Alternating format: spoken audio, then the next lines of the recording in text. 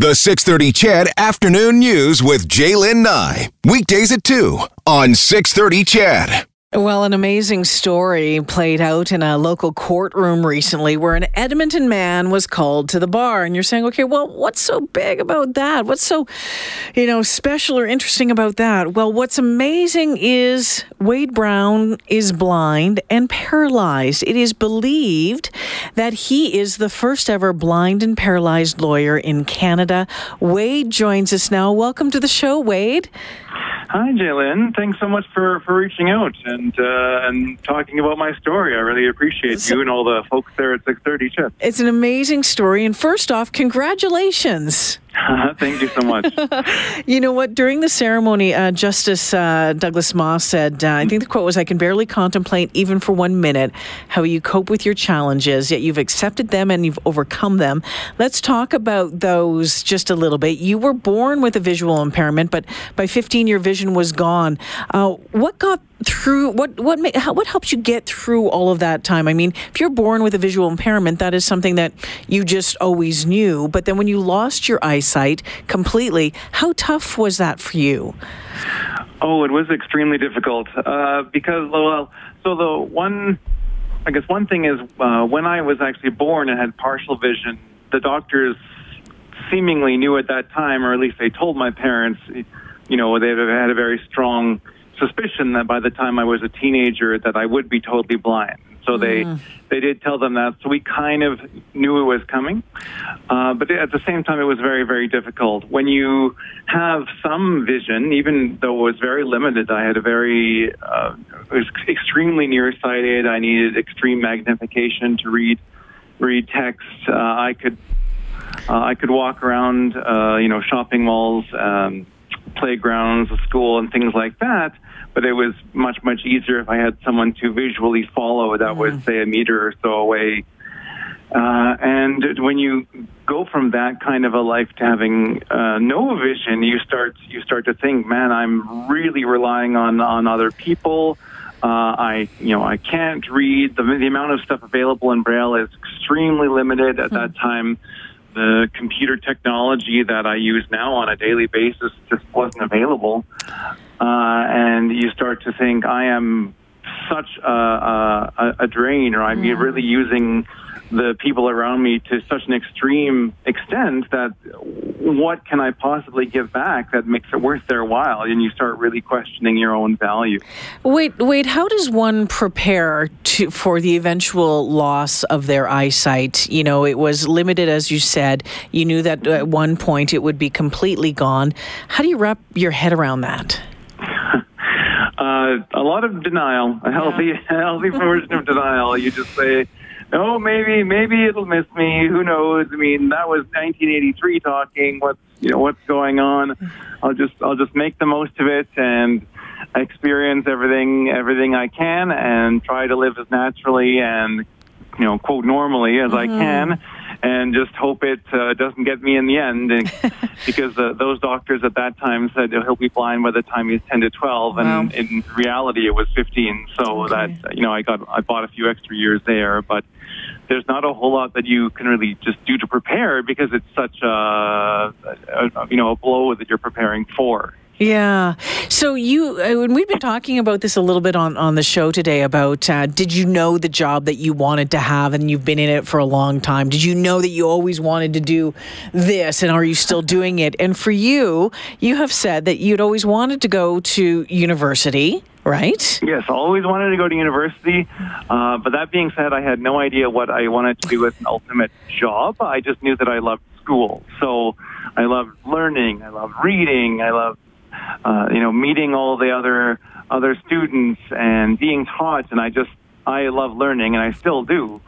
And now, thanks to things like TED Talks and YouTube and awesome books and stuff, I can continue that. But I had no idea when I got to university. It was like, well, I started out in psychology, and so I thought, well, I may as well either try to go be a professor or a clinical therapist. And then I ended up not getting into grad school. And so at that time, I was actually talking with another visually impaired person, a good friend of mine in Montreal over Skype. And she said, "Oh, you should really consider law school. It's a wonderful profession, and you can do all kinds of amazing things." And I said, "Oh, what are you talking about? Lawyers are a bunch of dirtbags. They're a bunch of scum. I don't want to be one of those losers." And she said, "Well, I really encourage you to check it out." And so I started looking at the websites for various different law schools, and I saw all the things that lawyers do that are not criminal law, social justice and civil law and immigration and tax and all these things.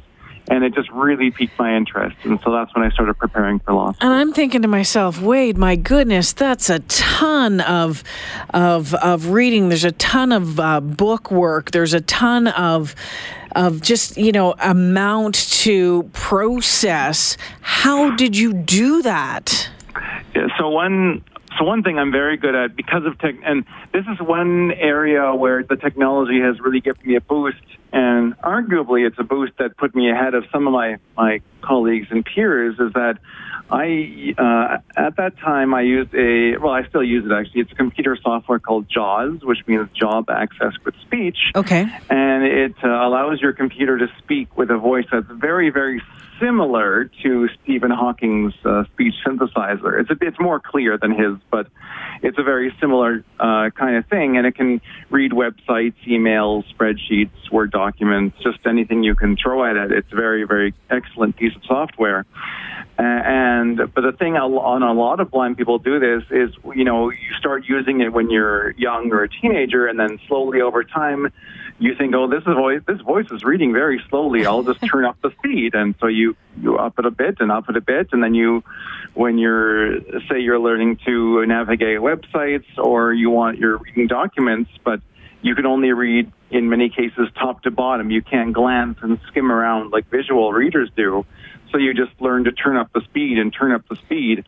And so, like, my leisurely reading speed with this software is about 300 words a minute.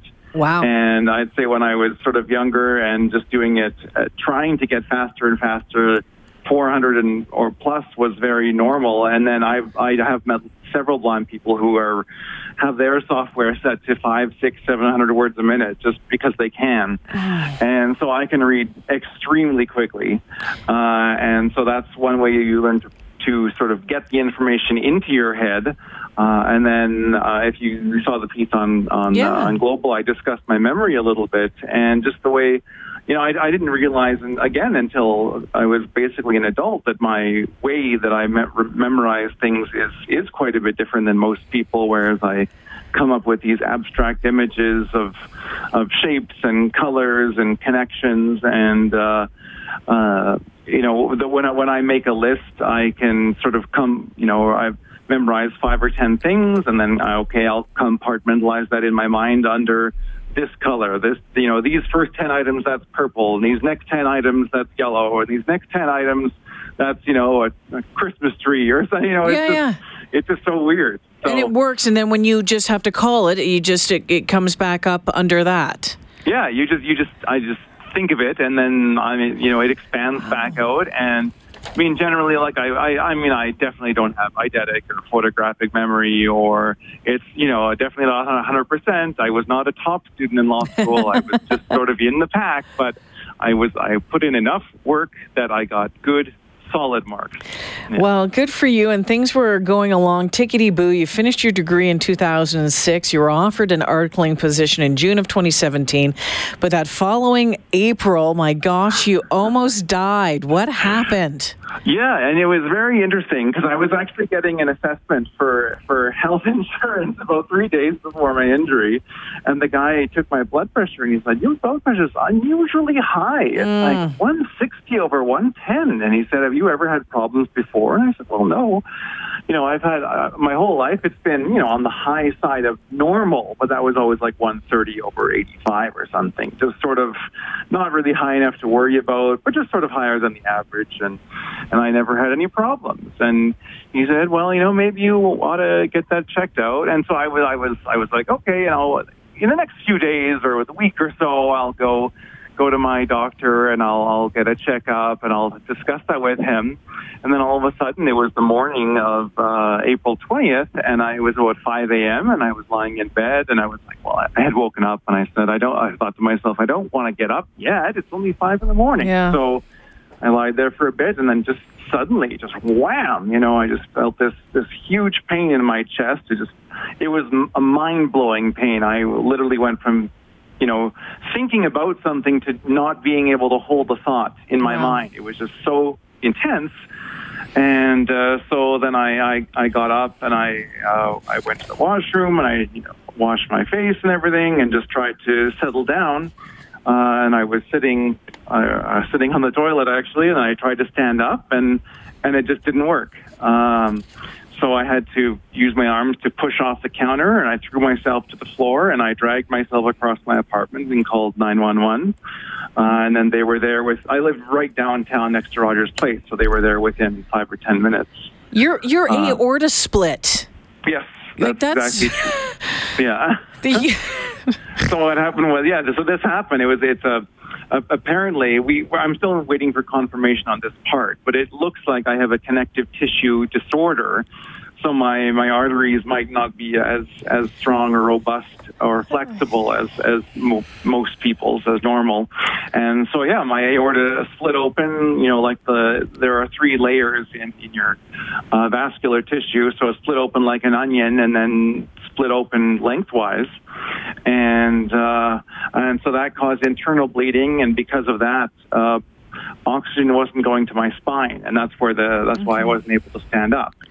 And so when that happened, I didn't know what happened until I woke up after the surgery, but I had a strong feeling that I would have even when I was calling 911, I had a strong feeling like, oh, this is going to be a long road to recovery, and I was right. And so now you're paralyzed from the waist down. Yeah, by the stomach down. By the stomach down, but you didn't give up. I mean, you were struck with another blow. You fought through that. You didn't give up. You finished your articling at is it Massachusetts Law? Massachusetts Law, and you've been called to the bar. This is amazing. The challenges, I mean, it's amazing. Well, is it just you, Wade? I mean, there's a lot of people sitting there going, wow. I mean, a lot of people would have wanted to have given up a long time ago, but you didn't. No, I definitely didn't. That's not really a part of my makeup. It's giving up because, and I think part of it is just the lessons I learned when I was going blind. I've always had this fantastic core of friends and family that have always been around me, always been, when I was in the hospital, I had to, I was not able to really see people in the first few days because I was not only weak as a kitten, but also half loopy with all the stuff I was on. My delusions were legendary. And, but within days, people were pounding down the door at ICU, and I just had visitor after visitor and cards and flowers and fruit baskets and the whole thing. And I just had so many people from my schooling, my choir, people who knew me growing up coming by. I couldn't believe it. It was the amount of support I was getting from my close friends and family really just allowed me to, that's what, in part allowed me to realize what value people have for me in their lives and how they value our time together. But it also just gave me more and more and more of a reason to keep getting better, because the road was very long, very up and down. I spent 3 weeks in the ICU and 3 months in the U of A hospital and 4 months at the Glenrose. And I just got progressively stronger, but it was very, very difficult. There were some days when I just, you can hardly roll over just because you feel so weak and you're undernourished or whatever. Your family and your friends must be so very proud of you. Yeah, they are absolutely. It's interesting because people are, and I've had this comment many, many times. They're proud of me. They're inspired. All all these things. But it's so strange not strange, but it's so interesting to me sometimes that so many people are uplifted by my story, because for me it's my life, right? Yeah. It's what I'm just doing. I wake up, I do the things that I want to do, and then I go back to bed again. And it just seems so natural how, one thing led to the next. And I feel like, well, I couldn't have done anything else, because this is the way my life played out. Mm-hmm. And these are the interests I have. And this is the temperament and the personality that I have. And I just can't see myself doing anything else, because even then when it's amazing when I do have a down moment or a day that's difficult, or when I have a setback, I just have to think about all the support I have, all the things that I have. I live in Canada, a very wonderful country with all these fancy futuristic medical things. I have awesome friends who I enjoy speaking with for hours and hours and hours. I have all the books I could ever want to read. I have good food to eat, clean air to breathe, all these. You just sit back and think, right? Yeah, you know what? I know you might not think it's amazing, but I know that there's a lot of folks out there that do. I know it's your life, and what an amazing life, an interesting life, and a life that has been lived with strength and courage. And I congratulate you on being called to the bar, and I congratulate you on this future that you have ahead of you at Masuk Law. And I want to thank you for joining us this afternoon. Once again, congratulations. Well, thank you so much for letting me share more of my story. And if anyone's uplifted by my words, then I think it was all worth it. I look forward to meeting you in person sometime. Yeah, you too, Jalen. Take care. That's Wade Brown, is believed to be the first ever blind and paralyzed lawyer in Canada.